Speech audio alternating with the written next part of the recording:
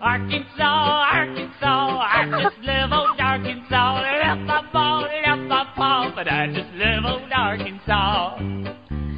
Hello there. Welcome to the Quarter to Three Games Podcast for super late September, almost October, 2016. My name is Tom Chick, and my game of the week is not, I'm ill-prepared for this, is not Doom. And I'm Chris Markinson, and my game of the week is not Sid Meier's Conflict in Vietnam. Is there really such a thing? Oh, yeah, for the Commodore. What? Yes, came out in the, I guess, mid-'80s. It had 5 or 6 scenarios. One of them is actually Dien Bien Phu scenario, where you can play either as the French or the Vietnamese attacking all the bases. And it's just like a war game, yeah. Like moving chips stuff. Oh well, it's an actual PC PC. No, that's what I meant. But, yeah. But you're just like turn-based units around. Yeah. That? Wow. Turn-based. It had 6 different scenarios. It had like the Tet Offensive, one in the Valley, and there's 2 others, I believe. One was a hypothetical as well. Wow, because that's how it was. Guys like that actually got me into. I'm not a super big war gamer, but it was always things like that. And I don't remember that one specifically, but things like that where I was looking for like a new computer game, and the only thing available would be something called Mech Brigade. I don't know the first thing about that, but it's a new computer game. I'll play it, and I end up playing a war game about the Fulda Gap or something like that. So I was not aware that Sid Meier had a Vietnam game. Very cool find. Well, and it was back in the day when they had manuals again. So I'm a kid. It just devoured the manual. It had stuff on history on each of the scenarios, so you'd read that over and over and over again. Chris, I can tell we're definitely old school. We've got a lot to talk about here.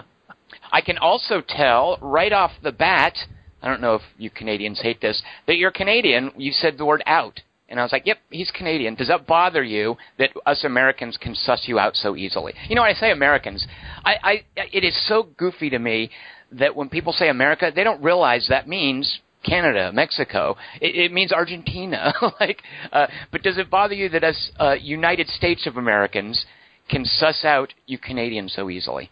I didn't say out differently. Yeah, you did. You totally did. No. That's it. I guess you don't even hear it, which makes it even easier for us to suss you out. You don't even know you're doing it. No, say out. Out. Out. I know, exactly. Thank you for just making my point, Chris Markinson. You're doing a fantastic job.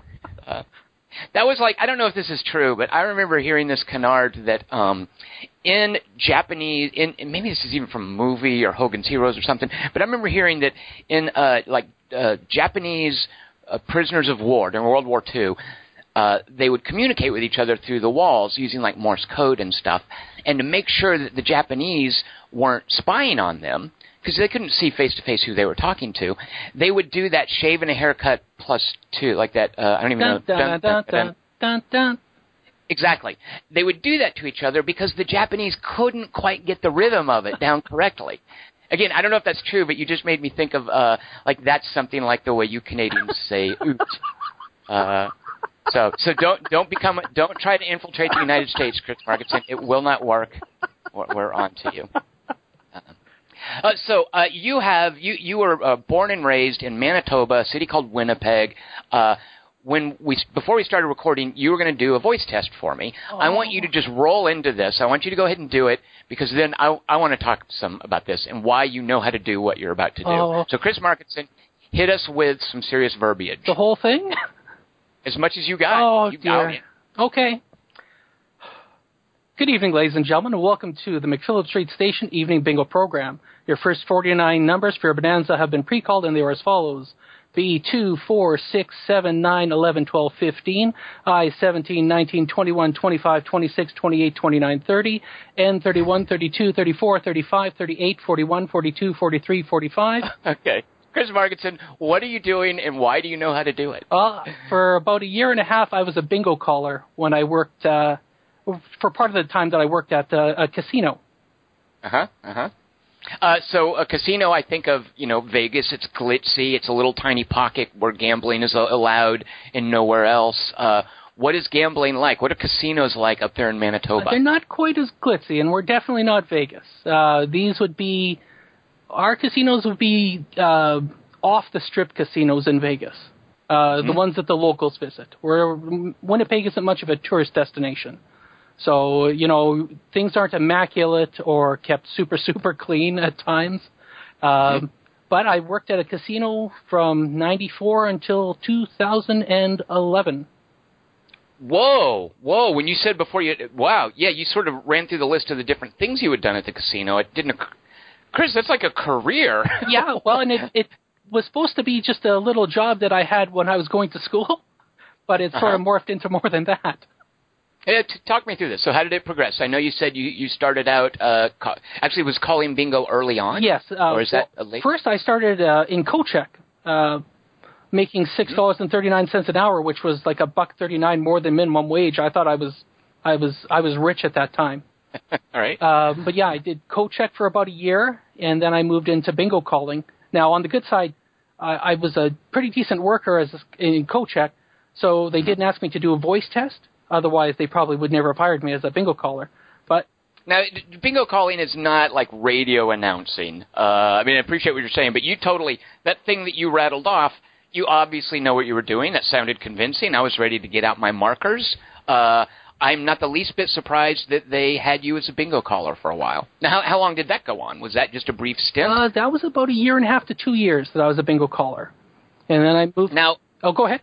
Real quick, with the bingo calling, I don't know if you saw this movie, but I'm thinking of a recent movie with someone named Henry Rollins that had a great bingo sequence. Do you know what I'm talking about? Have you seen it? I haven't seen it, but I did comment on it in the comment section.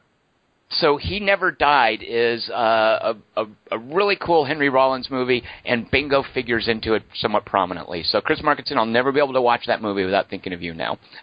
So bingo, we think here in the U.S., because I don't like bingo in the U.S. isn't considered gambling, I don't think, because you do it in churches. Little old ladies can do it in any place, but it's considered gambling? Well, it is and isn't. There are a ton of community bingos within Winnipeg and the greater province of Manitoba. So there are church groups, but it's a non-profit. It's strictly non-profits that can run bingos. They can't run it for any profit unless they're us, the Lotteries Corporation. We're the only ones who can run it for a profit. Everyone else who runs a bingo has to do it for a charitable cause, be it a church group or someone a charity running it. Now, we also have this stereotype of it's just little old ladies playing bingo, which is part of the humor of the scenes in He Never Died. What is that like? So there's a casino. There are obviously like slot machines and card games. What kind of people turn out for bingo in Winnipeg? Well, you know what? It does tend to skew older. That's for sure. And it's, I would say, probably 70, 30, 80, 20 female to male. It's definitely a game where there isn't nearly as many guys playing as there are women playing. Do people, like some people playing cards might be friendly with a dealer or might know certain dealers? Like, did people get to know you and you got to know people, or is it just way more impersonal than that? Oh, no, you definitely, because when you weren't calling, you'd be on the floor checking paper bingos as well. So, and you'd be, like when someone calls bingo, you have to go verify that they got bingo? Yeah, you'd go over to their table, you'd take their card, read every card would have a certain number on it. So you'd say, checking card 27165. The caller would put that into the system. The system would show up a card on a big, they had 25 small little TVs to make one big image. It would show up that the bingo was good. Then you'd go get their money, walk back to their table and pay it out. So yeah, they'd get to know you. And they'd also scream at you when you would make a mistake calling. Well, that's what I wanted to ask. First of all, did you ever have any Steve Harvey moments where you screwed up and said the wrong number or something? And second of all, how often would people screw up their cards and you would have to check and say, no, sorry, you screwed up, sir or ma'am, this isn't a winning card? Tell me about some of the mistakes that happen when you're calling bingo or checking people's cards. Some of the mistakes are you can hit the wrong number and then not realize it, and no one else seems to realize it for a little while, and you can get 15 or 20 numbers in, or heaven forbid someone actually has a bingo on the wrong number. Then it's a big kerfuffle. You wind up having to pay out both the winner with the wrong number and then uncall those numbers and then call them correctly. And then if you have other bingos, then you're having to pay them out. So it can cost the casino a couple of bucks. So the mistake is to the benefit of the folks coming in to play bingo. Yes, generally we try to make sure that if we make the mistake, it's not the customer that's paying for it. And is that something, have you, like, obviously it's got to happen at least a few times, but did that happen frequently to you? Did you? No, it's happened to me. It happened to me several times. I mean, one time when I was young, I didn't handle it very well. Someone put the wrong prize up and saying, you know, like your lucky 7 is, $1,800 in 21 numbers less, when in fact it was only $1,200. And when I said that, I said, sorry, ladies and gentlemen, some idiot put up the wrong number. One of the big bosses heard that and wasn't very impressed with that, so I got a week off unpaid for that. Oh, wow! Yes. Wow, it's like administrative leave during a police shooting or something. Yes, indeed. So, but really, Chris, like numbers like $1,200 and $1,800. Oh well, one of the cool things. I'll jump ahead a little bit. Is when I became a supervisor in the bingo area.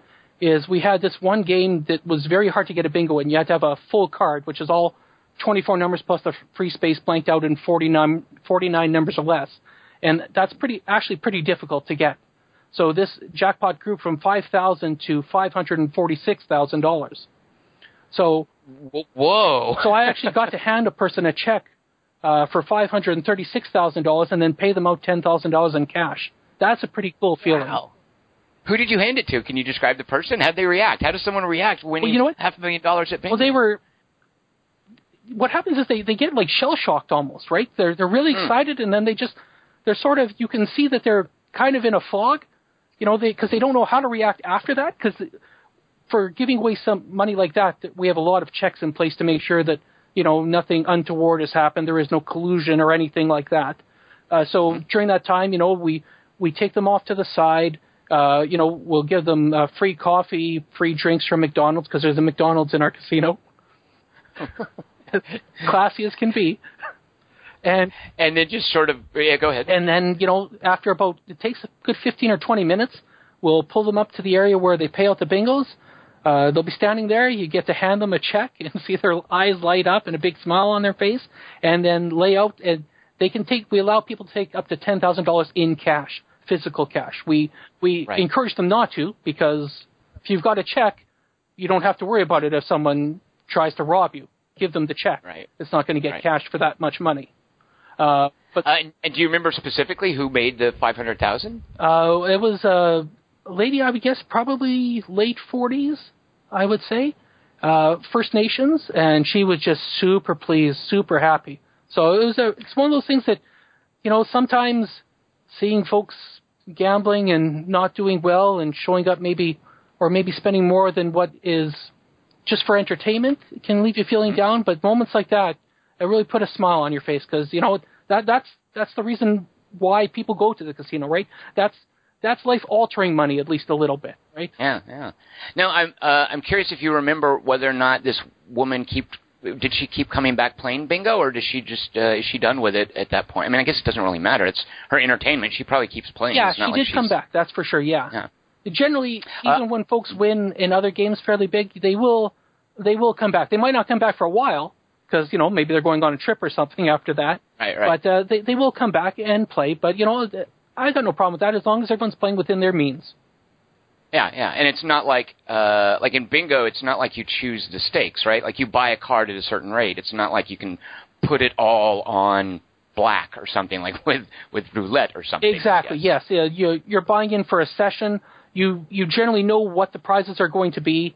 So yeah, it's a very fixed thing, and it's it's not like a slot machine where in 30 minutes you could drop several $100. For bingo, you're usually buying a book and one of all the special games, and maybe two of one special if it's high, whatever. But your spend is much less and much more controlled. Right. Now, Chris, you said something that I want to ask you about, because I love that Canadians have this term, and I don't think I've ever heard it on this side of the border. You described this woman as First Nation. What does that mean? Well, First Nations would be the equivalent of American Indians in the U.S. Mm-hmm. I love how precise that is too, because in the U.S., sometimes American Indian is premised on this idea that we thought we had found a passage to India. No, it was America. So that's kind of this weird holdout. And even Native American is kind of weird, because I'm a Native American. I was born here in America. I love calling American Indians First Nations. Like that's such a kind of a respectful way to acknowledge that person's place in our heritage. And I just remember encountering that term when I was in Canada and thinking, wow, we should use that in the U.S. That is really cool. It's using First Nations. And that's one of the big things is why First Nations, and that's to acknowledge the fact, that they were here first, kind of thing, and the Europeans had come later to the party. Yeah, without making it premised on where you're born or this silly mistake that we thought we had landed in India. Exactly. instead of a new continent, yeah. So after calling bingo, I can't imagine that anything else you did at the casino was as cool. Like you mentioned you became a supervisor. Like, did anything get cooler than... Sounds cool to me, but did anything get cooler for you than being a bingo caller? No, definitely that would be... the coolest, and the time that I enjoyed working the most as well. Right. I wasn't making a heck of a lot, but it was really fun to come into work and be able to do that and pal around with the other callers on the floor when you weren't calling. Right. Now, you do, like, you're a professional computer nerd these days. You do, like, kind of IT stuff. Do you ever miss the casino? Like that job? Yes, I do. Yeah. You know what? If it paid more, I would be there and not in IT. Mm-hmm. Do you go to the casino? No, never. I will never. Why not? Because for the most part, there aren't many games that can change your life. You're playing to win $1,000 or, $5,000, and that's nice, and it might change your week, but it's not changing your life, and you're going to lose. That woman who won that $500,000, and no one else won, and that special ran for 13 months before it went. So there was a lot of people that didn't win. If you go to the casino, you're not going to win. If you play these games, like I play the lottery when it gets to 50 million, 60 million, but I'm not going to win. I understand that. I am throwing my money away. Now, I'm glad people do that because it gives me a job and allows me to live a comfortable life. But, yeah, I mean, if you're doing it for entertainment, that's great. But for me, that's not entertainment. I'd rather go to a movie, experience 2 hours of culture and what the current cultural zeitgeist is and get all of that, or buy a game and see what people are doing and how, what people are thinking of when they made that game and how that's reflected in the game. Because, Chris, I think, like, you and I both love video games as part of our growing up. The games that are offered in casinos, like gambling, where, as you say, like mathematically, you're going to lose. The game is only being played at a casino because the casino knows the odds are in their favor. Why would you want to play a game that is intentionally stacked against you for commercial purposes? The mechanics of most gambling don't really appeal to me.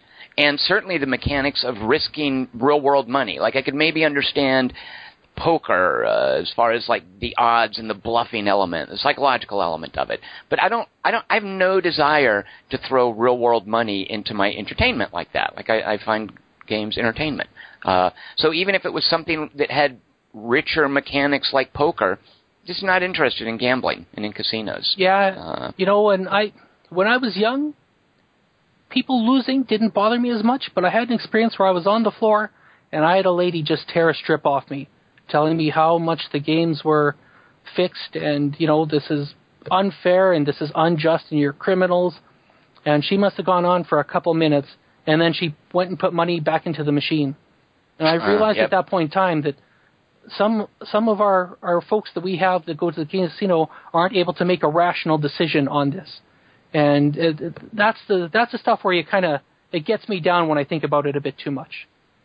And it reminds me, too, of the discussions that are relevant in video gaming about things like micropayments and free-to-play games, and how they have a kind of a predatory business model where they make most of their money from preying on people's poor impulse control. Yeah. And gambling is the same thing. Yeah, and I realized that, like, with it being a crown corporation, which essentially means that the government runs the casinos and all gaming within the province, that money is then going to education, health care, lots of good things that do help people. It's right. Still, it's sometimes it's a high price to pay for those benefits. So, I understand the good and the bad there, but sometimes it just kind of gets me a little bit. Once again, you used another term I want to ask you about. I hadn't heard this one before. Crown corporation? So a crown corporation, you'd never have that or you wouldn't have that very often in the U.S. I think the U.S. has not nationalized anything for the most part. It's generally privately owned. But in most of Canada, you'll find in all the provinces that the government either runs or they regulate alcohol and gambling. And those are technically referred to, the term for that is crown corporation? Yes. Yeah, and Chris, you people are still so hung up with your monarchy system. Well, why did you not just go over to democracy like in civilization? You convert your government system. You're still so preoccupied with this queen. It is weird that we are a constitutional monarchy, that we, in theory, the Governor General must approve every law that's passed, giving the Queen's assent to the law. I have a serious question for you. Are you going to be sad when the Queen dies? Well, I'll be sad that anyone has passed away, of course. But sad that a monarch has passed away? No, not at all. Okay. Because, that's going to be a huge deal. Oh, it'll be huge because there'll be a new coronation, and I assume it's not going to be Charles that gets coronated. Wait, who's going to get I coronated? assume it'll be his son. Why are they skipping him? I'm so out of the loop with the British monarchy. Why would it? Assume that if she wanted him to be king, she would have abdicated by now, because she's, almost 100 now. I would have thought that if she felt that her son was ready to be king, she would have allowed him to be so. Wouldn't it? I mean, it's no Game of Thrones thing anymore, but I would think if she dies, why would Prince Charles just say, I'm going to sit out, my son, you take. What's his son's name, by the way? Is it Harry? Yeah, well, he's got two, I think. I don't know. One of them is Harry, and I'm not sure who the other is. Although I don't think... do they have, is there some, uncomfortable dynamic where the older one, like an Edmund Edgar thing, like in King Lear? I don't think it's going to lead to a succession crisis, but it's just, it's one of those things where, because he's got two sons, so I think the oldest is the one who will ascend to the throne, I believe. And he's just going to skip Dad. Just Prince Charles is okay with that. I think that's what's going to happen. Again, I don't know, of course, until the Queen passes on, but that would be my bet. I thought we had all the excitement over here in our, not a monarchical issue, but in our presidential election. You guys have stuff going on there. Well, I didn't realize all that drama. I mean, I just thought, That's drama for England. But again, the Queen passing on and who ascends to the throne isn't going to end the world. The American election could result in the end of the world. Very good point. Very good point. So what is your perspective living up there in Winnipeg? You mentioned you're 2 hours north of the border, which kind of screws up something I'd once heard about Canada. And that's, I don't remember the precise numbers, but there's something about Canada where, 90% of the population lives within 5 miles of the U.S. border. So apparently there are cities farther up north there. From that far away, explain to me what you guys think about what's going on over here in the U.S. Oh, it's so scary. So scary. I mean, you'll have some people that are obviously, well, I can only assume that their moms must have drank or smoked when they were pregnant because they support Trump, and I don't understand that at all. But yeah, it's terrifying.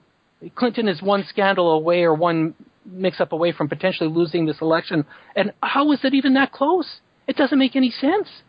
So that's the narrative, sort of the people there are getting, that it's super close and that she could lose. Yes. Okay. Because I don't think that that's way more dramatic, but there's no danger of that. Well, I hope you're right, Tom, but I don't know. You're an optimist. No, I know math. It's as I've said before. It's if you were looking at it as a popularity contest, in which, by the way, only half of the country is counted, because, a quarter of our population is under 18, they can't vote. Another quarter of our population are idiots because they haven't registered to vote. So when you're looking at things like, it's neck and neck, it's 49% to 51%, that's literally only counting, the electorate is half of the people in this country. So really, the people whose mothers smoked and drank and dropped them on their heads and made them dumb racists, at most, it's a quarter of the country. I mean, maybe there's more of them, but as far as the ones that are technically like, I'm going to pull the lever for Trump, that's just a quarter of the people over here. And more importantly, it's where they live and how our elections work, which might seem a little esoteric to those of you who are just, hey, one king dies, the next one comes in. We have something a little more complicated, kind of like a strategy game with this electoral college system. If you look at those numbers, it's done. She's not going to lose. I mean, there's really, short of California falling into the ocean and 55 electoral votes going just removed from the equation, this election is not a close election. This election is over. Donald Trump is not going to win the election. You can tell everyone in Canada I said that. I hope you're right. But my fear is, again, she's going to say something, and all of a sudden, some of these swing states that have, a significant enough amount of electoral college votes are going to switch over. It's terrifying. Well, if it's whatever she says it's going to do that, it's going to have to switch over like 4 of the swing states. I mean, it's not just a matter of a tipping point. She's going to have to basically say, I support the Nazi Party in World War II. She's going to basically have to. She's going to have to share pictures of her secret shrine to Hitler in order for something like that to come about. So, but by the way, everything I'm telling you, Chris Markinson, don't tell anyone in the United States I'm saying this because I want them all to vote. So, those of you in the United States listening to this podcast, oh my God, it's so close. Trump is on the verge of being the president of the United States. What are we going to do? That's my official statement to those of you in the U.S., especially if you live in North Carolina, Ohio, Florida, Pennsylvania. Pay attention to what I just said. Trump's going to be president. Better do something about it. It'll be interesting to see if this is the end of a two-party system or what happens to the Republicans after this election either way. Right. And I don't know. Yeah. Like, I think we're pretty entrenched with the two-party system, but I do think the Republicans are going to have to evolve or morph or give way to another party or, it will be very interesting to see. Markinson, I want to ask you about something else up there in Winnipeg. You said you don't have to drive there. There's good public transportation. You mentioned that you had, and I don't want to get you put on any watch lists or anything, you mentioned a border incident because you only had like a temp license. Chris Markinson, were you ever trying to illegally immigrate here or something? Do we need to know something about you or maybe build a wall or something? What was that? You just mentioned it briefly like you thought I wasn't going to notice. I noticed. Explain what you were talking about. Well, it wasn't me accosting anyone in a movie theater, thankfully, but so I don't know what that. Wait, I don't know what that was a reference to. I think you were supposed to have gotten in a dig at me that I didn't understand. No, it was me. I posted about it before. About accosting someone at a movie theater? What? About what? Well, which story do you want? First of all, the movie theater one. Okay. So for Hitman, Agent 47, I went to go see a matinee. And so because of these guys who have a movie podcast, I've gotten into not watching trailers either. So I'll go into the movie and I'll put my fingers in my ears during the trailer, close my eyes, and once the movie starts, then, I'm ready to go. So the minute the movie starts, I start hearing squeaking in the theater. Now, this is a big theater. Oh, I remember. I know what you're talking about. Go ahead. Yeah, I know what you're talking about. This is like a 400-seat theater. So it's huge, and it's a matinee on a Saturday. There's maybe 25 people in the theater.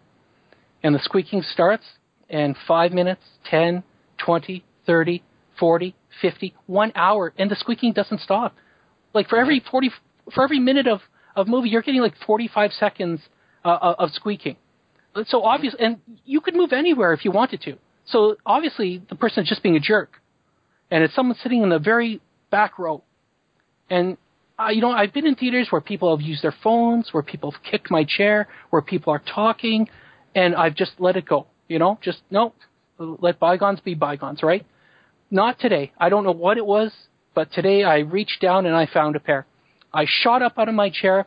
I bounded up the 12 or 13 steps. I got to the top row, and even when I was doing this, I realized I'm going to get punched out. Like there's I am not going to be polite about this. I'm not going to be an upstanding citizen about this. I'm going to be a complete jerk because this is obviously a jerk that I'm dealing with. But I'm like 5'7", even on my best days. I'm not threatening anyone. Maybe kids who might think I'm stealing their pizza. That's about it. So I bound up to these steps. I take my cap off. I wave it in this guy's face, and I say, hello, can you stop that, please?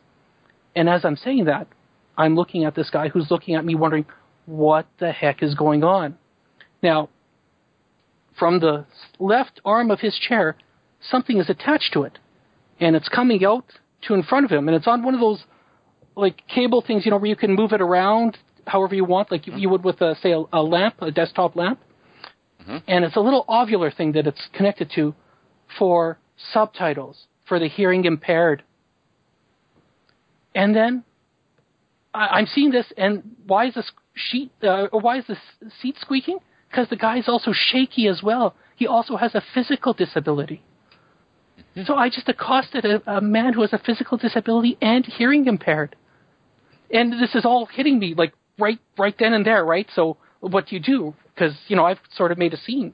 So, I'm a man. I did what any man would do. I ran back to my seat. I slumped down as far as I could go, prayed for the ceiling to collapse and kill me.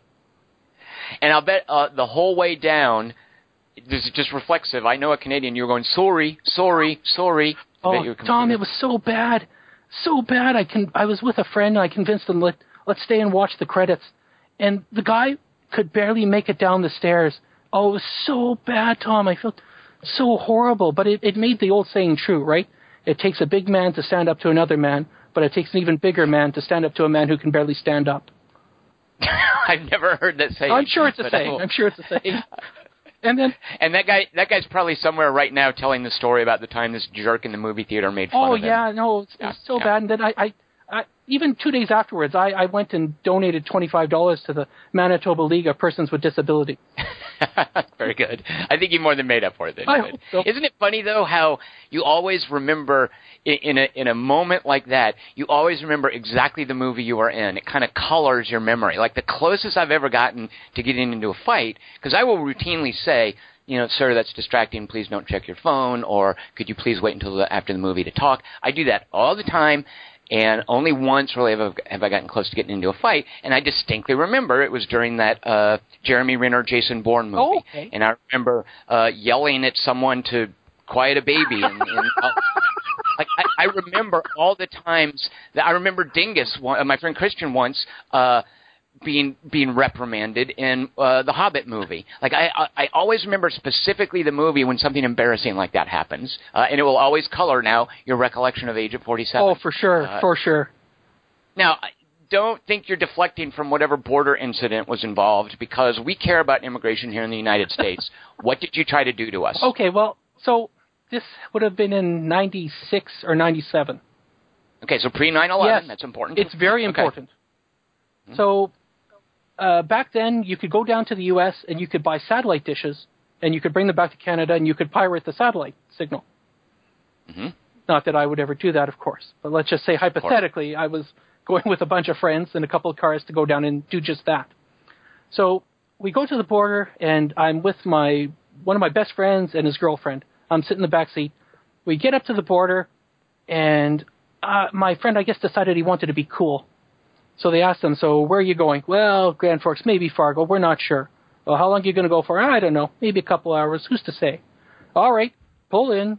So they take us into this big area. We pull the car up. All right, get out of the car, open up the car doors, step up to the table, empty your pockets, and show your ID. Okay, so we're doing that now. And it was because your friend was being like mouthy. Like they don't do this to everyone. It was not like to everyone. It's random. So maybe it was random, but okay. It certainly doesn't help when you don't answer the questions politely.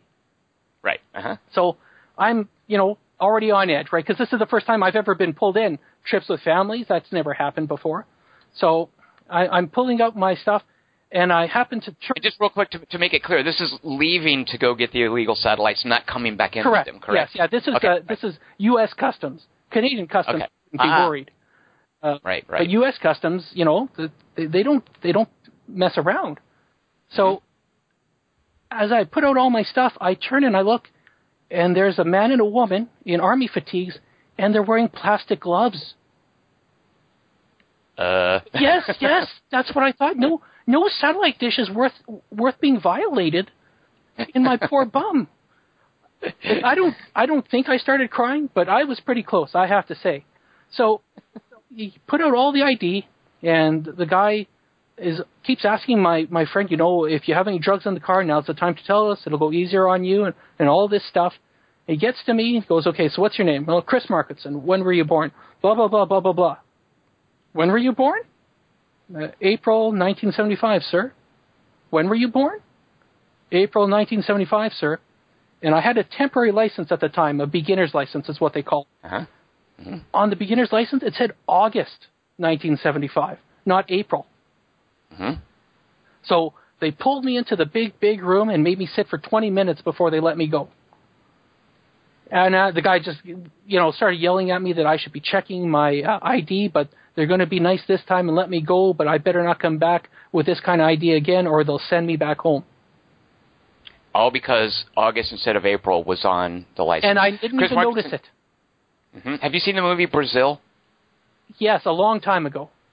Yeah, let that be a cautionary tale about what happens when typos and bureaucracy meet. You could have ended up in a Brazil situation. Well, it certainly, had I done that like 4 years later, exactly, yeah, boy. It would have been considerably different. And they would have been using those plastic gloves, I suspect. All right, so Chris Markinson, we could hang out and talk about Canada all day. I would love to, but I am intrigued that when we decided to sit down and do a podcast, at the game you said you wanted to talk about, because I'm kind of guessing at least half the people listening will never have even heard of it. I was super surprised that you could get it on Steam.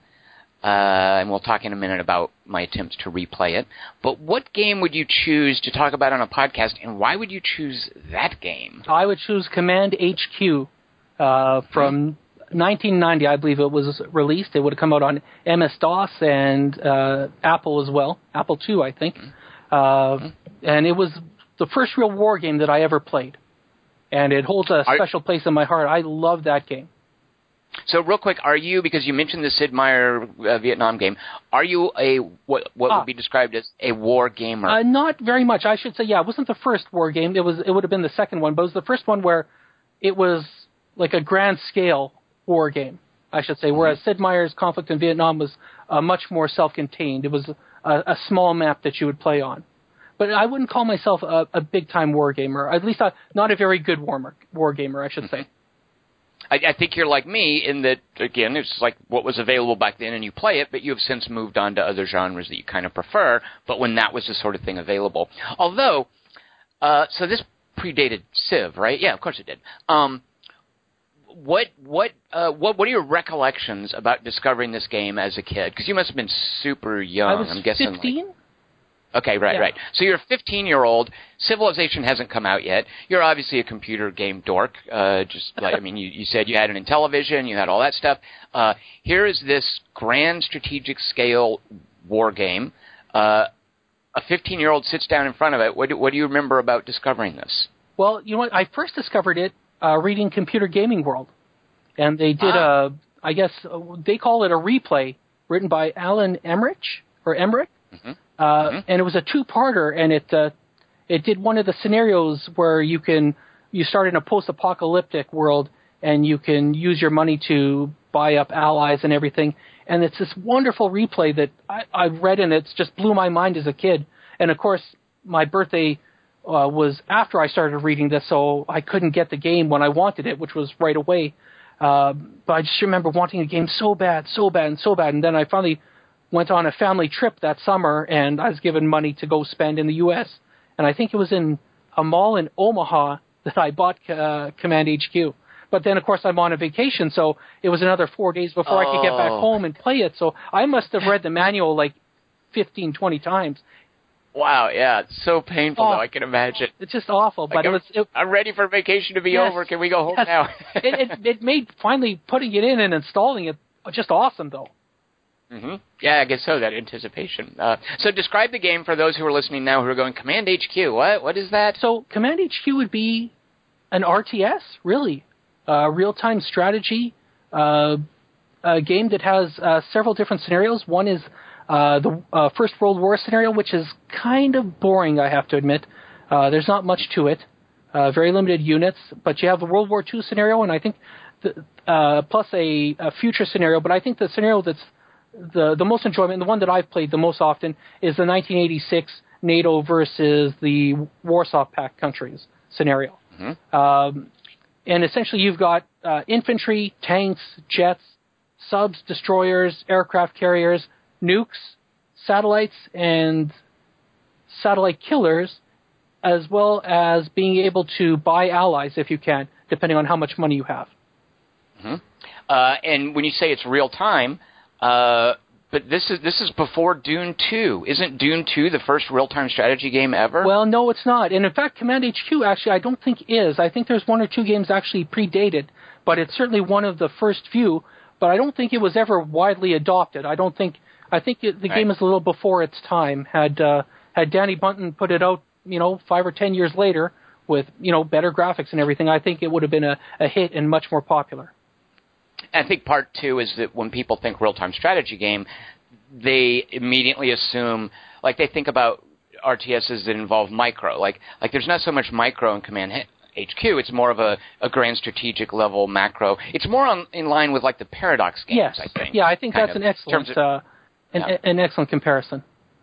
And it is after like Herzog's Zwei. Like I think Herzog's Zwei is like technically maybe the first RTS game, but then it goes Command HQ, and then Dune 2 came in and kind of set the template for what everybody expects an RTS to be. Mm-hmm. So yeah, definitely before its time. What as a kid playing this? Well, let me ask you this: do you remember? Here's kind of a here's a trivia question. Do you remember what the capital city? There are actually multiple capitals you're supposed to capture, but do you remember what the capital city was, like the main one? What it was always called? This might be an obscure trivia question. Well, I know that London was one, Moscow was one, and I'm assuming it's Washington? Sure, that was one. Do you ever remember, for some odd reason, Little Rock being a significant city to capture? It might have had a port, but I don't know. I don't recall it ever having that little dot on it that made it significant. Is it one of the capitals? I might be like thinking of my time with Modem Wars or another Danny Bunton thing, but I'm pretty sure it was the case in Command HQ. So Dan Bunton was from Arkansas. Oh, okay. He and the company that he and I think his brother and two other folks founded was called Ozark Softscape, and that's when they made Mule, I think 7 Cities of Gold. Electronic Arts eventually kind of as their publisher subsumed them. But Danny Bunton is from Arkansas, and he lived in Little Rock for a lot of his life. So I recall as a kid playing games like Command HQ, and maybe technically not Command HQ, but I remember playing other Dan Bunton games and thinking, hey, it's really cool. Here I am in Little Rock, and Little Rock is a significant city in this game for some reason. Oh, that's so awesome. And then later finding out, that he was wrong. Now, let's real quick talk about, because I don't, like Dan Bunton became, he was a transvestite who became a transsexual who had surgical operations to change his sex, a visionary game designer, games like Mule. Mule's turn-based. Dan Bunton is a celebrity, but why don't we know more about Danny Bunton? I think that, like Command HQ, you could only play it multiplayer if someone brought over their computer. Like you could actually network them together and play head-to-head, but this was before the Internet. This was before, LAN parties took off. I think it's just someone who was ahead of their time. And had they come around, 10 years later with the technology that was then available, they would have been a star.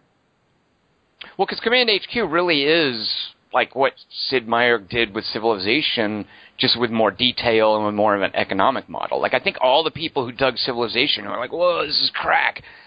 I think they totally would have been into Command HQ as well. But it just didn't get the kind of publishing push, I guess, that Command HQ Well, and I think it had some really cool mechanics in it. The NATO Warsaw Pact one, it has the first several minutes are a Cold War where you're just buying up allies and buying more troops to load up your lines and everything, get your cities ready, and then it becomes a game of chicken. When do you decide to declare war? And either side can declare war when they're ready, but sometimes you could do it when the other side isn't ready. So you potentially get an advantage if you did it right away, or you might not have wanted them to declare war right away. So it was really, really enjoyable. And didn't it have a pretty robust, like, naval and air model, too? Like, it wasn't just scooching armies around. Like, it was this kind of grand strategic, comprehensive representation of combined arms warfare. Well, you needed to have, you couldn't, like in a Paradox game, if you're Germany and you don't want to conquer the world, you don't have to care about naval at all. In this game, you had to care about naval because naval invasions would happen. The AI would do naval invasions, so you had to make sure that you had submarines, that you had destroyers out to catch the submarines, and it was a nice paper rock scissors type thing that happened. And air power was hugely important. I don't think you could win the game without air power.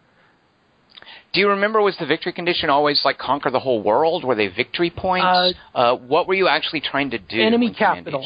Right. So it was always, if you're playing the 1986 scenario, it was always easier to play as the NATO side because they had London and Washington, whereas the Russians only had Moscow.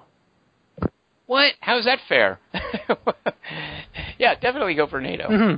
But I mean, I can remember rage quitting several times because my task forces coming from North America to Europe got sunk by submarines because I forgot to have sufficient protection for them. Mm-hmm. Yeah, let that be a lesson to you, Markinson. Naval superiority. Oh, yes. So it was real time. Did it ever feel like some of the accusations about real time are that it's a click fest? It takes reflexes. How challenging is Command HQ in that regard? I never got that sense. The one thing I did get was that if you started to micro in areas, you could leave other areas that you could wind up losing. So you might win a war, say, in Europe, but you could lose it in the Middle East, and all of a sudden you've lost your oil. So it was something where a right click of the mouse button zooms the screen in, the map in, so that you can actually see all the individual detailed units. So while you're doing that, the game continues on. So you'd have to sort of give your units orders, then jump to another spot, give your units orders, jump to another spot. But I never felt it was a click fest at all. So these were maps of the world. There was no like procedurally generated. Oh no, it was all Earth maps. all the time. Oh, I don't know what I'm thinking about with Little Rock then, because unless it was like. Well, that might have been in one of the scenarios, one of the post-apocalypse scenarios, because they would randomly choose two capitals, one for the red side, one for the blue side. Okay, that might be what I'm thinking of. So it had scenarios. It was a real-world map, sort of grand strategic, real-time. It's available on Steam. I downloaded it and was immediately confronted with, do you want to run this full screen or in a DOS box? Full screen hurt my eyes. I went to the DOS box. The whole menu selection thing, it's super antiquated. Oh, is it ever? Oh, my goodness. Yeah. Like, does it even support... it does support a mouse, though. Didn't it even back then let you drive it with a mouse? Well, and that was one of the big things, I think, is that it made full use of a mouse. Yeah, back in 1991, which is on an Apple II, by the way, because that's what I would have played it on an Apple II, and that's one of the reasons I know it as well, is because you people, what did you say you're on, the Commodore or something? Well, I would have gotten mine, I believe, on a 386SX with 16 megahertz and 8 megs of RAM. Oh, MS-DOS, yeah. Right, okay, because I definitely remember feeling left out with my Apple II GS for the longest time, but that was one of those games that I could still play on the Apple II as Command HQ. And by the way, the multiplayer aspect where you just have a serial cable connecting it, 3 years before, and I only know this because I looked it up, it's not like I'm super smart, but 3 years before Command HQ, Dan Bunton made a game called Modem Wars, which let you play a game kind of like Command HQ, it was an earlier version of it, over a modem. Like it was literally an online game before such a thing really even existed. And I don't imagine it took off, but that's a thing. Like there was online gaming 3 years before Command HQ. It's just another reason why it's tragic that that she was making games then and not 10 years later, because ahead of her time in so many spots. And also, like I can't help but think too. Dan, and it's so Dan Bunton became Danny Bunton, and I think that's how most of us remember her and talk about her is Danny Bunton. But she died of lung cancer, I think, before even hitting 50, at a way too young age. If Danny Bunton were still around today, she would be like one of the guys like Will Wright or Sid Meier. Like she would be one of the founding mothers of video gaming. And it would be so awesome to be able to hear from her about what it was like then, and how she came up with these ideas, and maybe, like, I could imagine if Danny Bunten were still alive, like there being a Kickstarter to kickstart an upgraded version of Command HQ, for instance. Like, I would totally support that. That'd be awesome. Yeah. So what is it like on the DOS, on the Steam version? Is it worth persevering through that early bit where you realize, oh my God, this is emulating MS-DOS, I'm frightened, I'm leaving? Well, you know what? I played it last night after staying away from it for 2 weeks because I'd see those menus and I thought, there's no way I can do this, and it's just gonna hurt my memories of it. But I struggled through it, and it's not bad at all. It's not bad. But you don't have any of those quality of life things that you do now. Yeah. As you're playing it, do you think, oh, this reminds me of game X, Y, or Z? Like, what would you say are the latter day, the modern incarnations of that kind of game? Well, I definitely see it in Hearts of Iron. Mm-hmm. Not that I want to talk about any of those games. Are you into any Paradox games? Like, it seems like someone who cut his teeth on Command HQ might uniquely appreciate something like Europa Universalis. Oh, yes, yeah. EU3 a lot. EU4 not as much. Crusader Kings 2. And all the Hearts of Irons. Did you also take from your time with Command HQ a fondness for RTSs like StarCraft and stuff? Well, Command and Conquer, but that one kind of taught me that I'm not very good at them. Right. You sort of learn, that's a genre where you sort of learn pretty quickly your limitations, isn't it? Yeah, I could get a certain point, but then it got to a point where, no, that's where I am. That's where I am. Mm-hmm. I mean, I played Rise of Nations, too, and I could get to a certain point, but you'd get to a certain point where they'd start nuking me, and then I'd get angry, and I'd start nuking them back, and then the world explodes. Yeah. I guess you're too young to remember the Chris Crawford game Balance of Power, where you would have the nuclear war and you would be reprimanded for it. Well, that's a game I wanted but never got. But you'd see these games in magazines, and I'd want them, but it wasn't in the one or two gaming stores that we had in Winnipeg at the time. Right, yeah. Those are the days when you were so, like, you played a game not because it was the one you chose, but because it was the one that was available, right. And you were grateful, and you liked it. Yes. Yeah.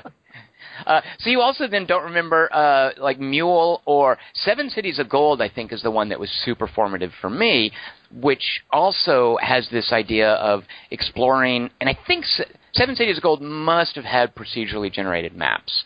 I can't imagine that it was just like a canned map of Africa or whatever. But that's the Danny Bunten one that really grabbed me as a kid. I remember that one very vividly. Yeah, I would have been a bit too young for that. Do you know of a game called Lords of Conquest? Does that ring any bells? It sounds familiar.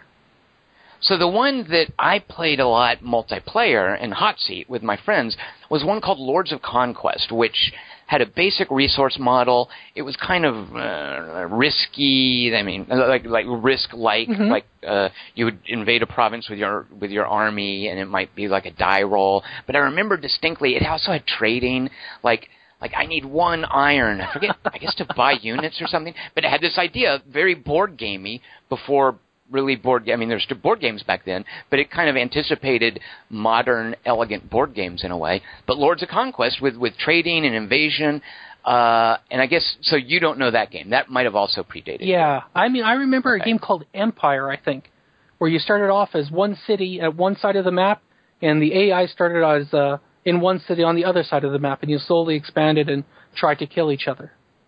Oh my God, Chris, maybe... You know what? I might be misremembering. My memories of Command HQ might actually be thinking of Empire. Was Empire like real-time? I think it was turn-based. Okay.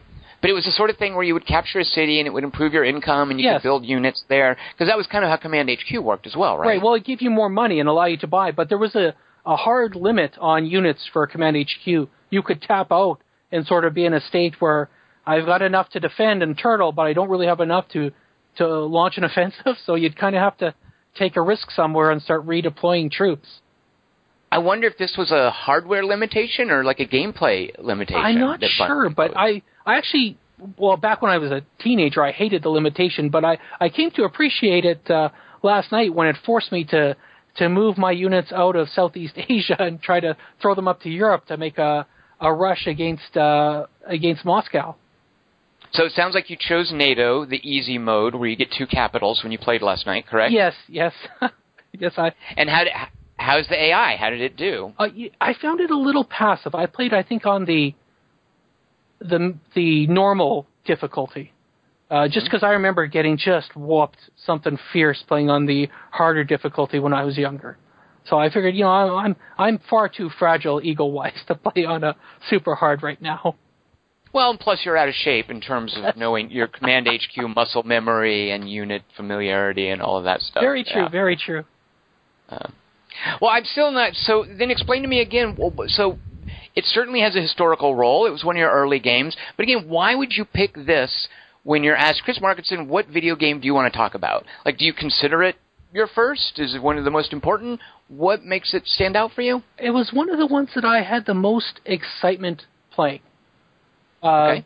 Those furious defenses against all these red tanks coming and trying to hit Germany, France, and Italy. Like, that was really fun. These, waiting the 10 turns before I could purchase another unit in Western Europe because it wouldn't allow you to just build up once the war started. If you bought a unit in a certain geographical area, you had to wait like 10 turns before you could buy another unit in that area. So it would force you to buy units elsewhere and then have to ship them over. So I just remember how fun and sometimes infuriating, of course, it was when my units would get wiped out at sea because of those damn Russian submarines. But I just could waste so much time doing that.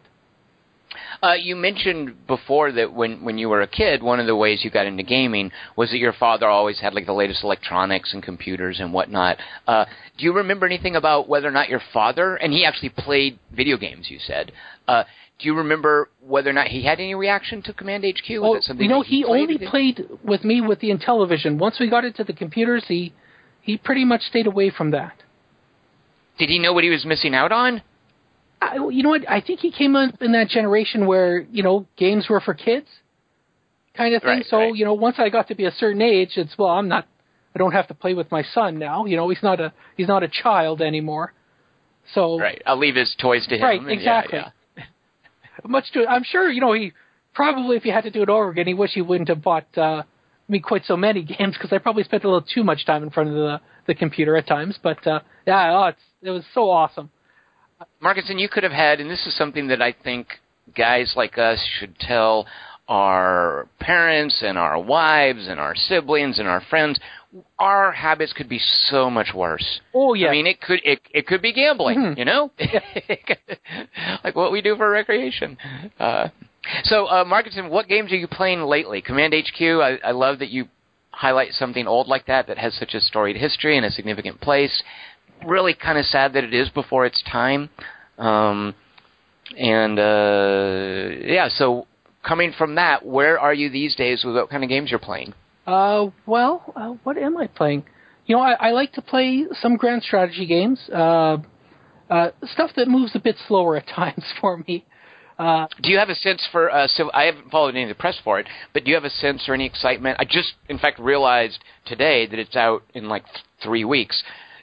Do you know what I'm talking about? Like, do you know what strategy game that you might be excited about comes out in 3 weeks? No. What, So Civilization 6, I didn't realize it was it's coming out that soon? Well, yes, I assumed this was like a 21st, 2017 release. Yeah. So you're like me in that you also haven't, I guess, been following the press. But is that something you're excited about, a Civ 6? I remember my dad renting Civ 1, going to his office, photocopying the manual, all like 200 pages of it, and then I pirated the game and spent, again, hours and hours and hours playing it. Wait, did your dad also play it, or he was doing that for you? Just doing it for me. Okay, because I was about to say, no, your dad is busted. He was totally, if he did that, he was totally into it. No, okay. He's a really generous soul. Very generous. Very cool. So then, does this mean... Okay, let me ask you another important question, Chris Markinson, and I want you to think very carefully about your answer, because I make no bones about the fact that I will be judging you. Chris Markinson, Civilization 4 or Civilization 5? Civ 4. Very good. You got the correct answer. Well, I mean, Leonard Nimoy did the voice. That's just one in so many pros for Civ 4. You're right. I forgot about Civ that. 4 yeah. also, like, it kicked my butt a lot of times, but it was fun getting my butt kicked kind of thing because, you know, it would be... I'm always passive, right? I don't want to start the wars or everything, but the war would come to you sometimes. And, you know, these desperate last-ditch defenses as everything starts shrinking and shrinking and shrinking. And it's very fun. It's one of the few games where it was fun to lose. Yeah. And I think that's a big design philosophy difference between Civ 4, after which Soren Johnson left, and sort of a new generation at Firaxis took over, and Civ 5. And I was just kidding about judging you, but it's just I'm very clearly a Civ 4 guy as well for some of the same reasons that you mentioned. But I think Civ 5 caters to people who just want to be more passive and just play it kind of like a city builder. Well, I can win in Civ 5.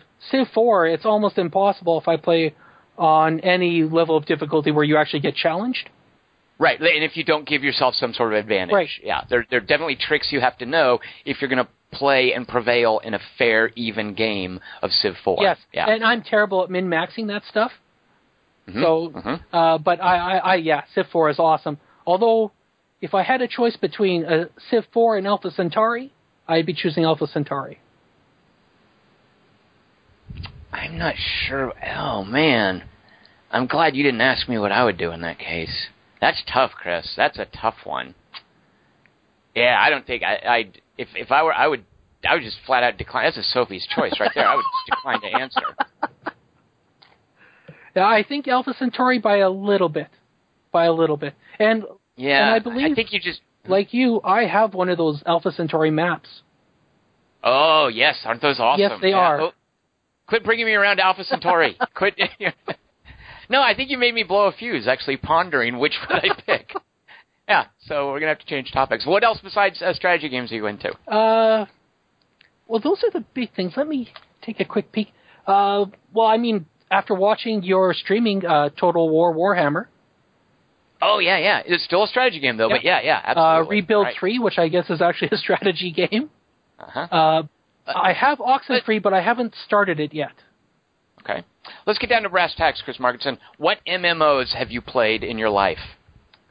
I believe I was part of the beta for Asheron's Call. And you stopped there? Yeah.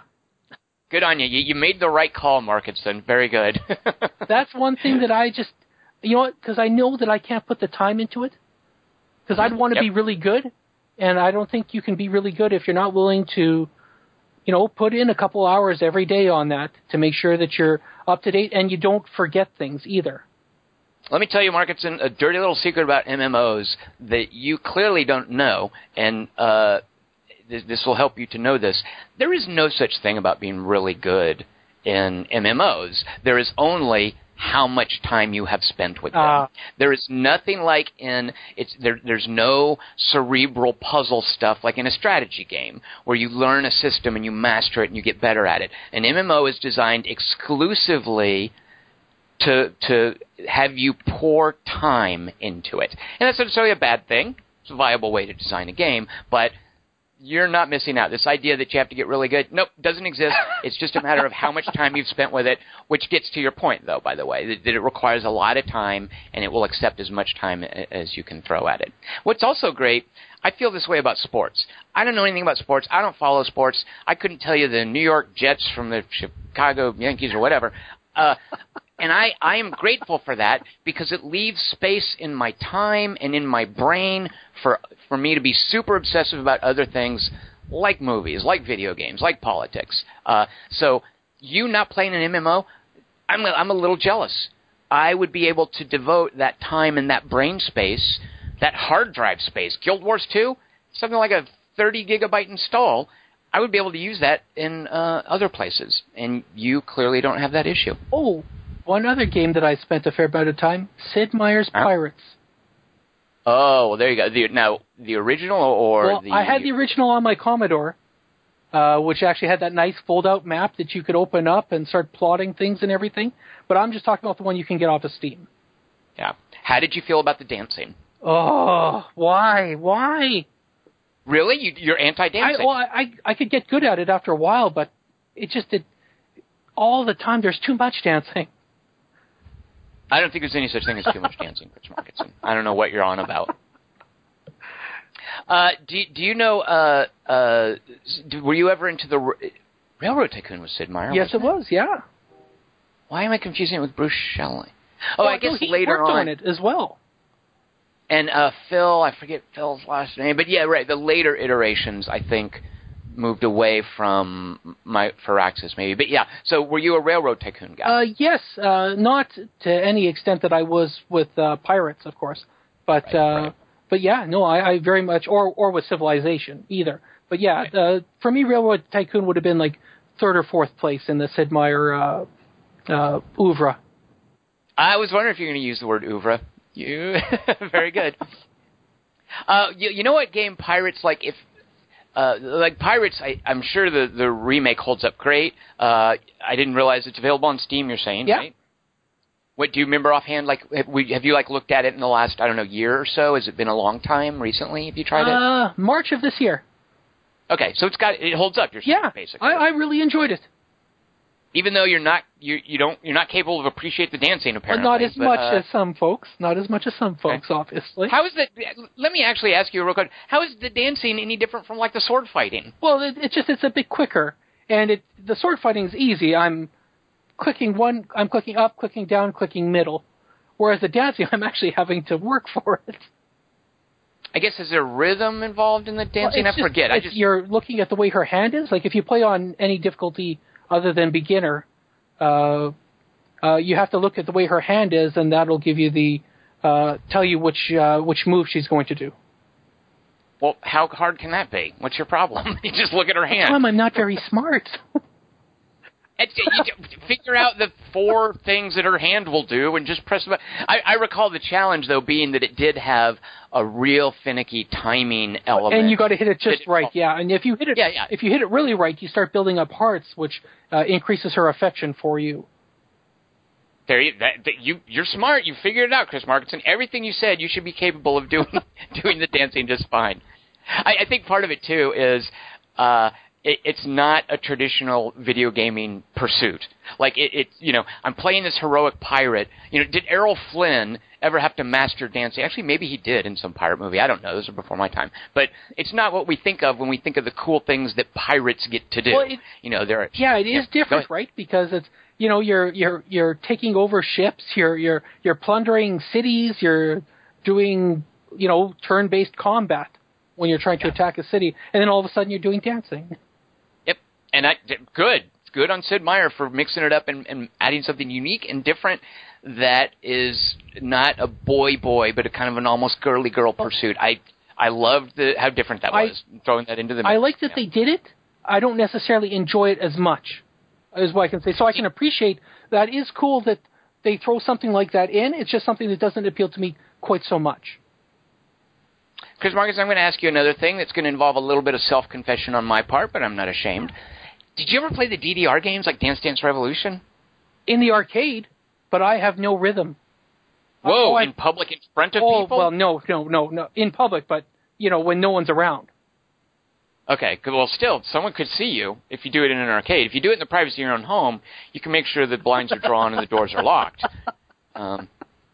I used to love Dance Dance Revolution. That might be why I'm into cinema. I used to do step aerobics classes. I don't even think they still have those anymore. But step aerobics is really like LARPing the dance bits in Sid Meier's Pirates. So, and that was before Sid Meier's Pirates. That is awesome. So I think that's why I have a weird predilection for the dancing. Have you heard of a game called dadgummit, something of the Cryptomancer. It's that roguelike where it's a dance game. It's a rhythm game. Do you know what I'm talking about? No. Something of the Necrodancer. Oh, maybe Crypt of the Necrodancer. Crypt of the Necrodancer?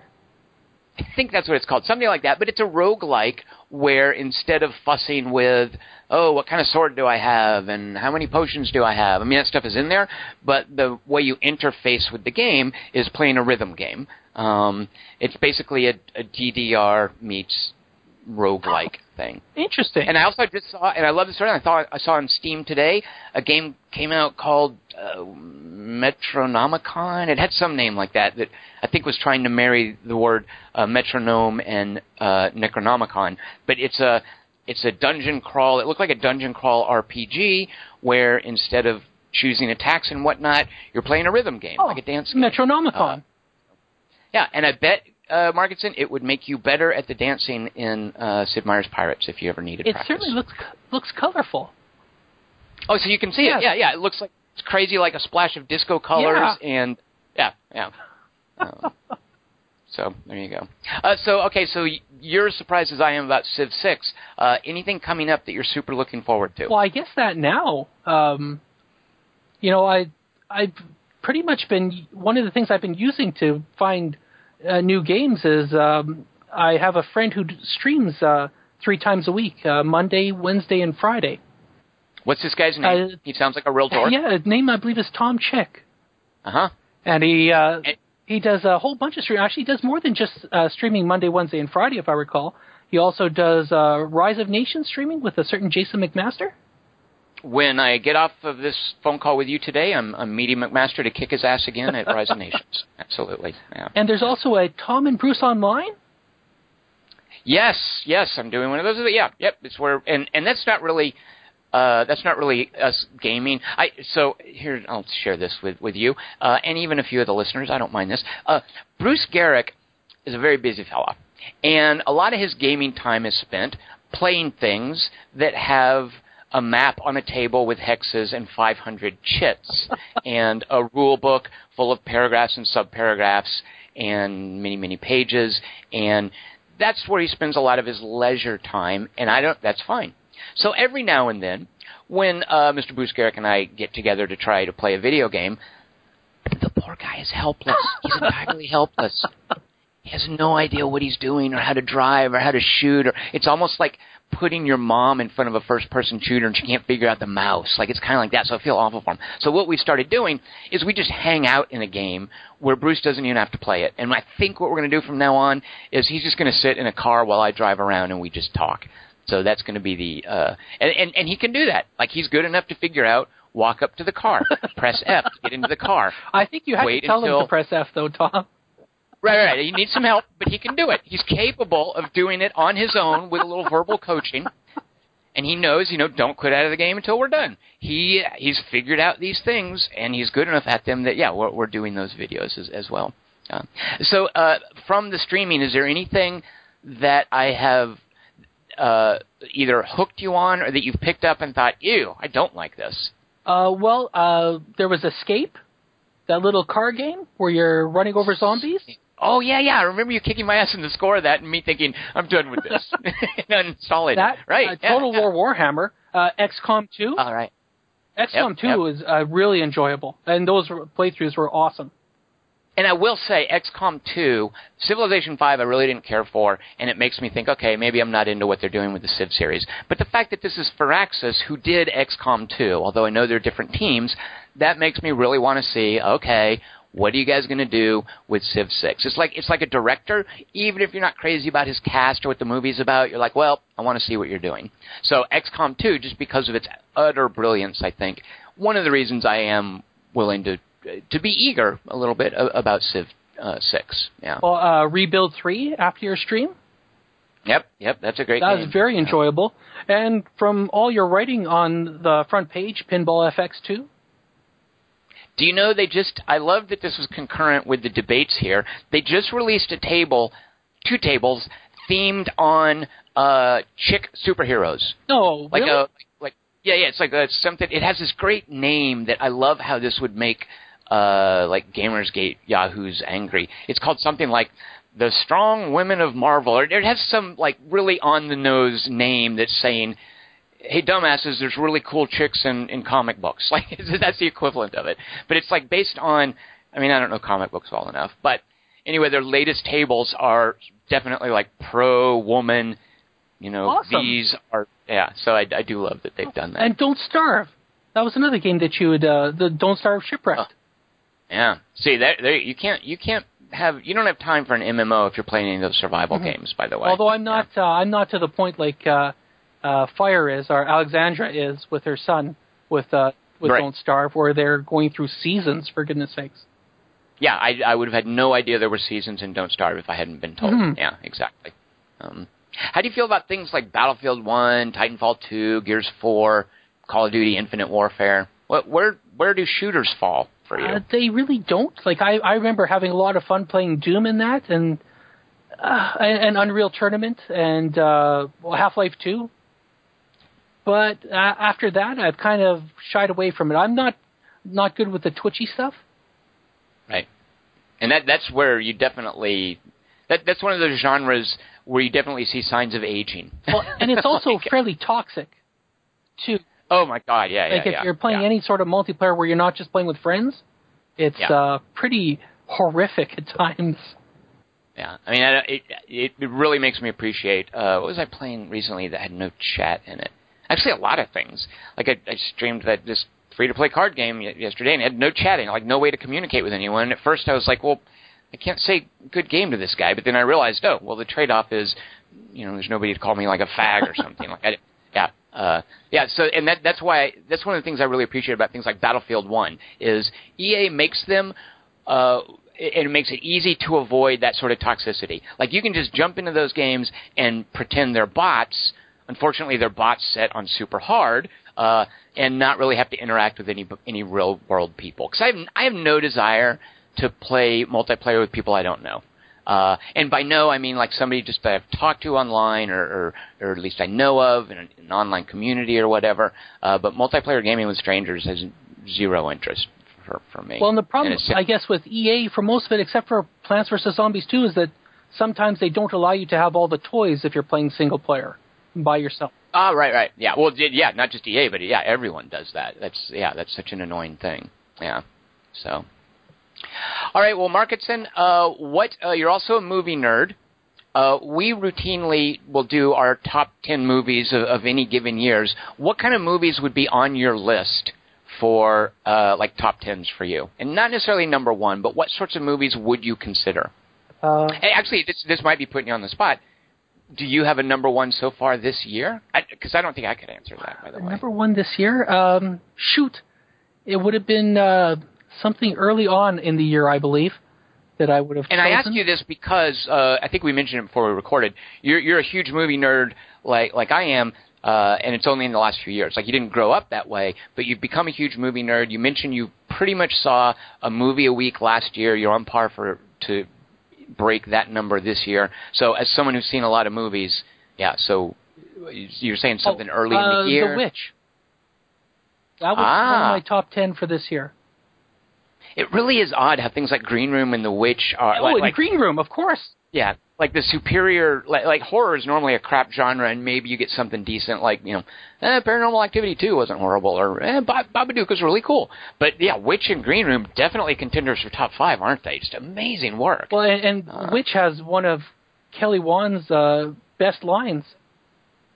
What is one of Kelly Wan's best lines? Yeah, Heigl takes the baby out into the forest to play hide and seek. The baby wins. Yeah. Kelly Wand, I mean, that's talk about an embarrassment of riches. Trying to find a best Kelly Wand line, though. Well, and there's been some bad movies, but some incredible Kelly Wand voices this year. Nobody makes me happy to see a movie I hate more than Kelly Wand. Yeah, absolutely. Ben Foster. Who'd have thought that a Ben Foster impression was a thing? Oh, and his Goldblum? Go ahead. Oh, his Goldblum was incredible. I think I need to hear more, like, select lines from The Fly to really appreciate his Goldblum, I feel. Good Lord, I remember this. So I remember being an actor in Los Angeles, you run into all kinds of, like, jerks and dopes and people trying to take advantage of you. And during my brief stint here as an actor, I once was getting my headshots taken. That's another thing. When you're an actor, you have to have your headshot, and you give it to talent agents and whatnot. I remember getting my headshot taken by just a guy who's advertises his service as a photographer, and he's basically bilking money for people, overcharging, but, wannabe actors will pay. So I got my headshots taken by this guy, and I remember going to pick them up. And I was with a friend of mine who's also an actor who'd been here a little bit longer. And I went to pick them up. And I was talking to the photographer guy about, this is a good one. I want prints of these. And at one point, he's like, wait a minute. Stop. Say that again. And I said something about, I think I want this print. And he's like, oh, one more time. And I said what I'd said. And he's like, you know who you sound like. And I was like, no, I don't. He says, you sound just like Jeff Goldblum, which I had never heard before. And I was like, oh, that's kind of cool. And I liked this guy a lot more. And when we left, my friend who I was with was like, that guy was just bullshitting you. You do not sound like Jeff Goldblum. He just is thinking of things to say to flatter the actors who he gets to pay him for their... And just having the wind let out of my sails. That's what I think. Yeah, he could have let you at least have an hour with that, right? Yeah, right. Well, I kind of was, like, mad at my friend. I was like, dude, why did you have to tell me that? You don't have to, like, knock me down a peg like that. I was enjoying this. So Tom? Sir? In October, something's happening on the front page. There's going to be, which you can't get into probably, but there's going to be some content being posted up there with one of our forum members. I don't mind doing it because by the time this posts, we'll be mere hours away from us announcing it. So here's a little sneak peek. I don't think Hornbossel would mind, but Chris Hornbossel, one of the fellows at the Quarter 3 community, he's been a contributor to the site for a long time. He just loves this idea of, hey, let's talk about horror stuff during Halloween. And in the past, we've talked about movies.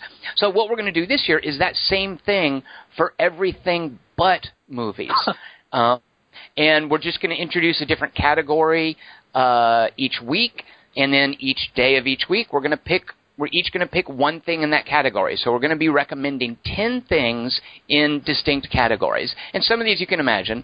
Like the first one is going to be games, and that's nothing new, but we're going to get increasingly obscure. And the idea with these recommendations isn't, hey, these are the top 10, but these are things that we think are really cool that you might have missed, and here's why we recommend them. So, once a day we're each going to come up with 2 recommendations, and they will be in increasingly esoteric and uncharacteristic categories. And I had a great time sitting down talking with them about, okay, let's pick these. You take this one, I'll take that one. No, I kind of want this one. I'll trade you this one for that one, and sort of assigning what we're talking about. So, yeah, that'll be starting tomorrow for those of you listening to this the day it goes up. That is awesome. Now, what is Kelly Wand Fan Club? I don't know, and I thought it was... We are pretty sure... We have strong suspicions that it is you, Chris Markinson. Nope. I don't know for sure. I will tell you right now, that is not me. Do you promise? Okay. Whatever I could say to let you know that I am on the level, that I am not lying, that is not me. What Chris Markinson is talking about is there is a Twitter account, and I don't know why I find it hilarious, and not just in a solipsistic way because it's about our podcast, but the guy just has a great sense of humor. He's really good at kind of making fun of us, making fun of ourselves, and referencing things we say. If you enjoy the movie podcast, you really should be following at KellyWand69, which he titles it the Kelly Wand Fan Club. We don't know who it is, but it's someone who enjoys the podcast. It's someone we really appreciate what they do for the podcast, very much like you, Markinson. So for a long time, we were kind of thinking, maybe that's Markinson. So if you are holding your hand behind your back with your fingers crossed, Markinson, totally okay with us. No, it's not me. Right. Like I didn't even know about it until you mentioned it on one of the podcasts. Yeah, whoever it is, it's pretty funny stuff. Which actually makes me... Did you send me a book for my birthday? I don't know what you're talking about. A book? The way you say that doesn't make me think you're distancing yourself the way you're distancing yourself from that Twitter account. Someone sent me a copy of a book that I think was an inside joke, and it only occurred to me later on. Was it? Oh, Chris Markinson, you're so weird. That's so obscure. Why would you know? Oh, good Lord. Okay, so Chris Markinson sent me a great... an anonymous gift for my birthday that I'm just now finding out that was Chris Markinson. Interesting. Do you read much, by the way? Are you into books? You know what? I used to be super into books. I'm trying to get back into it a bit. So before we go, tell me a book that has meant a lot to you growing up. You know, like not a Desert Island book. That's a little trite. But what's just a book that was really formative to you? Well, the first Gunslinger novel by Stephen King. That would have been Markinson. Are you serious? I'm super. I don't mean to be a joke. I'm super dismissive of Stephen King when I shouldn't. Well, you know what? It was that and the first Jason Bourne novel from Robert Ludlum. Mostly because those were paperbacks that my mom had, and I guess I would have been 13 or so reading them, and I just it just seemed kind of cool to me that I was reading books that she had read. So they just meant a bit more to me. I mean, they were like sort of like big boy pants kind of that you get to put on. Yeah, in a sense like that. I mean, I've read far too many Dragonlance novels and Star Trek novels, stuff like that. But yeah, those would be ones that actually, made an impact on me. Right. What is isn't Gunslinger like constantly bandied about as like something that's being optioned for movies and in pre-production and gets dropped and isn't that, or maybe a TV series? Yeah, do you know? I thought it was going to be like a TV series and movies combined, but Idris Elba is apparently going to be in it, and I like Idris Elba. As like a titular role, like is it about one gunslinger guy? Well, yeah, and I think he's going to be the gunslinger, which is really cool because in the books the gunslinger is white, and it's cool to see them showing some diversity on stuff like this. Sure. One of the so is Gunslinger? It's like a fantasy western sci-fi thing. Yeah, I would say it's like all three of those things. It's sort of in this world. The world has fallen, I guess, and the gunslinger is trying to reach the Dark Tower, which I've never actually finished the series. I have to admit, I've gotten about 4 books out of the 8 in. Oh, is the series called Dark Tower? Or yes, the Dark Tower, I believe, is the series. Okay, I do know what this is, right? I mean, and Gunslinger is like the first book in it? Okay, I get it now. Right. Why didn't you finish the series? You know what? It's just one of those things where I think it was probably around 19 or 20, just other things started being more important. Mm-hmm. And so I kind of left it. But now I'm trying to get back into reading. I don't even have a book in front of me, but I read The Martian a couple of times because I really like that sort of disaster porn and trying to figure out all that stuff. Yeah, that's a super fun read, yeah. I will submit to you, I will suggest one reason that maybe you didn't continue with Gunslinger, and this is one of my problems with Stephen King, and his son, by the way. At a certain point, I think Stephen King became so successful that he didn't need or avail himself of an editor. Just whatever he wrote got drawn out. Like it was just, he's a very industrious fellow. I know a lot of people cite his book On Writing as a great resource for aspiring novelists, but I think things like The Stand and perhaps this Gunslinger thing really could have benefited from tighter editing. So I think it's relatively easy for folks to maybe peter out on it. And I don't know, maybe I'm just projecting on you, but I think that's one of the reasons that I don't keep up with a lot of Stephen King. Well, he tends to be fairly verbose, that's for sure. He's not writing small books. Yeah. Now, I did recently reread, by the way, some of his short stories and kind of enjoyed them. The Night Shift, like yeah, and I think some of those, I read those and I'm like, I remember now why people are really into Stephen King. Yeah. I hear he's a heck of a director. Oh, Markinson. Oh, talk about the wind out of your sails. Who? What's the least terrible adaptation of Stephen King? Well, actually, that's easy, but it's not because it's good. It's just because it was the first time I ever heard the song Golden Years by David Bowie. Stephen King wrote, I guess, this TV miniseries, sort of like, I think it's a Cocoon thing, where this old senior guy starts getting younger and younger and younger. Ew. And that is like a TV show? Yeah, it was like a TV miniseries back when they had those kind of things. It was some big thing, Stephen King's Golden Years. But it had the David Bowie Golden Years song at the start of it, and I really liked that song.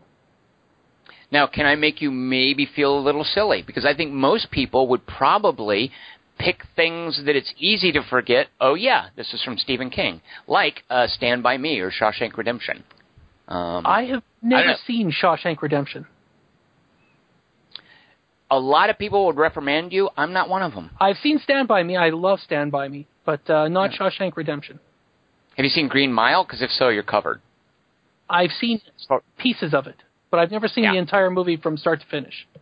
Yeah, heartwarming movies about prison by Frank Darabont based on Stephen King things. Green Mile, Shawshank Redemption, either way are good. And I love that right now maybe there are people yelling at this podcast because Shawshank Redemption is much beloved by a lot of folks. I would actually have you seen Misery, the James Caan, Kathy Bates? Yes, very enjoyable. I think Misery is a pretty cool adaptation, largely because of the actors and just kind of how outrageous the premise is, and how much fun Kathy Bates seems to be having. Well, she seems to just be loving it, eh? Like every moment.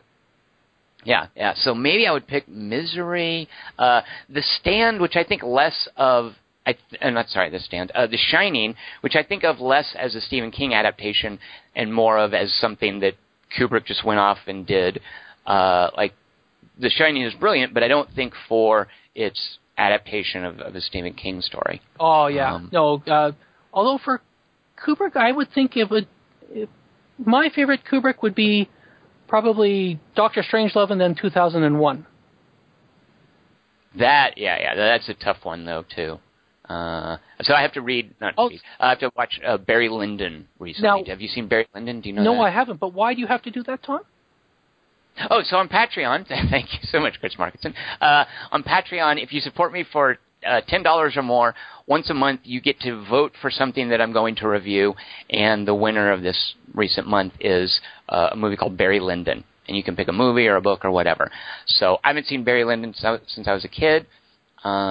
I have, as I've gotten older, by the way, definitely come to appreciate Kubrick movies, even the ones that I didn't necessarily like. So I'm super looking forward to watching all, 4 or 5 hours of Barry Lyndon. I understand that it's long and slow.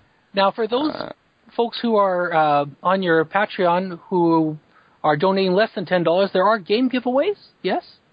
Yeah, every Friday, or every week, I'll be giving away a free game, many of which, Markinson, you've been kind enough to donate. But if you support me at patreon.com/TomChick, you can win free games, just so you know. So you'll get your money back there. Finally, Chris Markinson, one more thing, then I'm going to let you go. What TV, if any, do you watch?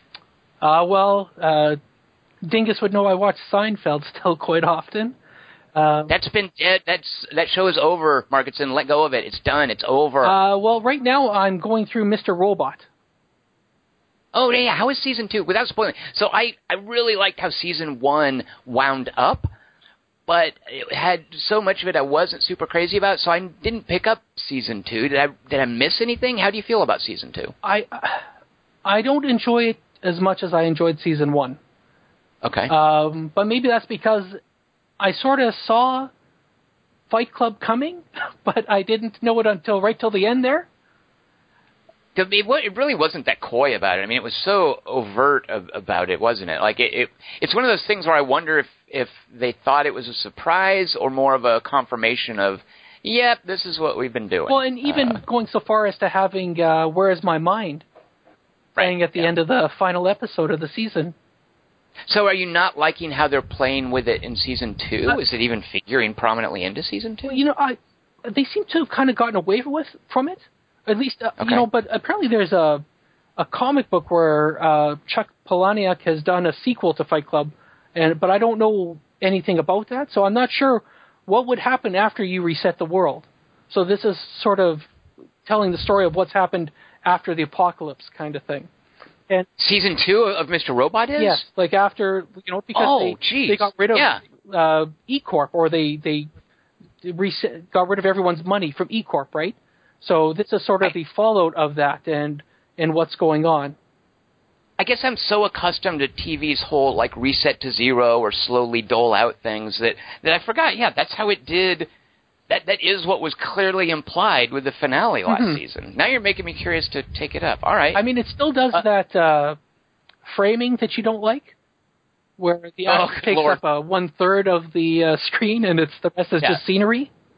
And they're looking off screen. Yeah. Boy, they love that shot composition, don't they? Right. Well, right. And you know what? And I didn't notice it until you mentioned it in the forums, and then you can't get away from it. Yeah. The challenge there is to think, okay, why is he doing it this time? Wait. Now, Tom, there's one other thing I wanted to ask you. Yes, sir. Now, you do almost all of your writing at quarterto3.com, but yes, sir. You've written a couple pieces elsewhere recently. I have. If you go to, and this is a friend of mine who got a job at Gawker, a friend of mine is named Tony Carnival. He's contributed also to the front page. Tony Carnival is, I think, one of the, as far as the people I know, he's right up there with Kelly Wand as someone who I think is a brilliant writer. And he took a job at Gawker. Doing branded content. He is doing some gaming coverage, which I really think is cool, and I hope he does more of that. But I've made fun of him for basically being a writer for advertising. And branded content's a little different than, copywriting ads. but he then, after I wrote a couple of articles for a site called Folks, which is branded content for a company called PillPack, he then sent me an email saying, haha, look who's writing branded content now. And all it means is it's a site that has editorial, but it is sponsored by a company. So technically, yeah, I guess I'm doing quote-unquote branded content. But I've been doing articles there. I did a profile of a close friend of mine named Jeff Pennard, who has a frog swamp that he's been building in his backyard. I just am wrapping this up. They just had me write an article about the way cancer is portrayed in movies, because that was something that I struggled with. I had a diagnosis a couple of years ago that I've come through, and this site that PillPack sponsored, called Folks, is basically about health issues and people, how they deal with them and perceive them. So I've got an article coming up there about cancer in movies, which I really loved writing. Although Chris Markinson, I watched things like Beaches. When was the last time I saw Beaches? Oh, so research a long time ago. Yeah, that doesn't hold up. So yeah, some of the research for that, but Well, you get to watch Wild again if you wanted to. What's Wild again? No, Wild. Oh, Wild. I guess, yes, right. right, sure. I kind of want to read Cheryl Strayed. Well, I forget what her name was. That's her name. Yeah, I feel like I should read stuff she's written since I enjoyed that movie so much. My sister said it's a really good book, but I haven't read it either. I wonder if there So has she written more than one, or is she like one of those, hey, here are my memoirs, now I'm just going to go be famous? My sister also said she used to do an advice column. Ew, okay.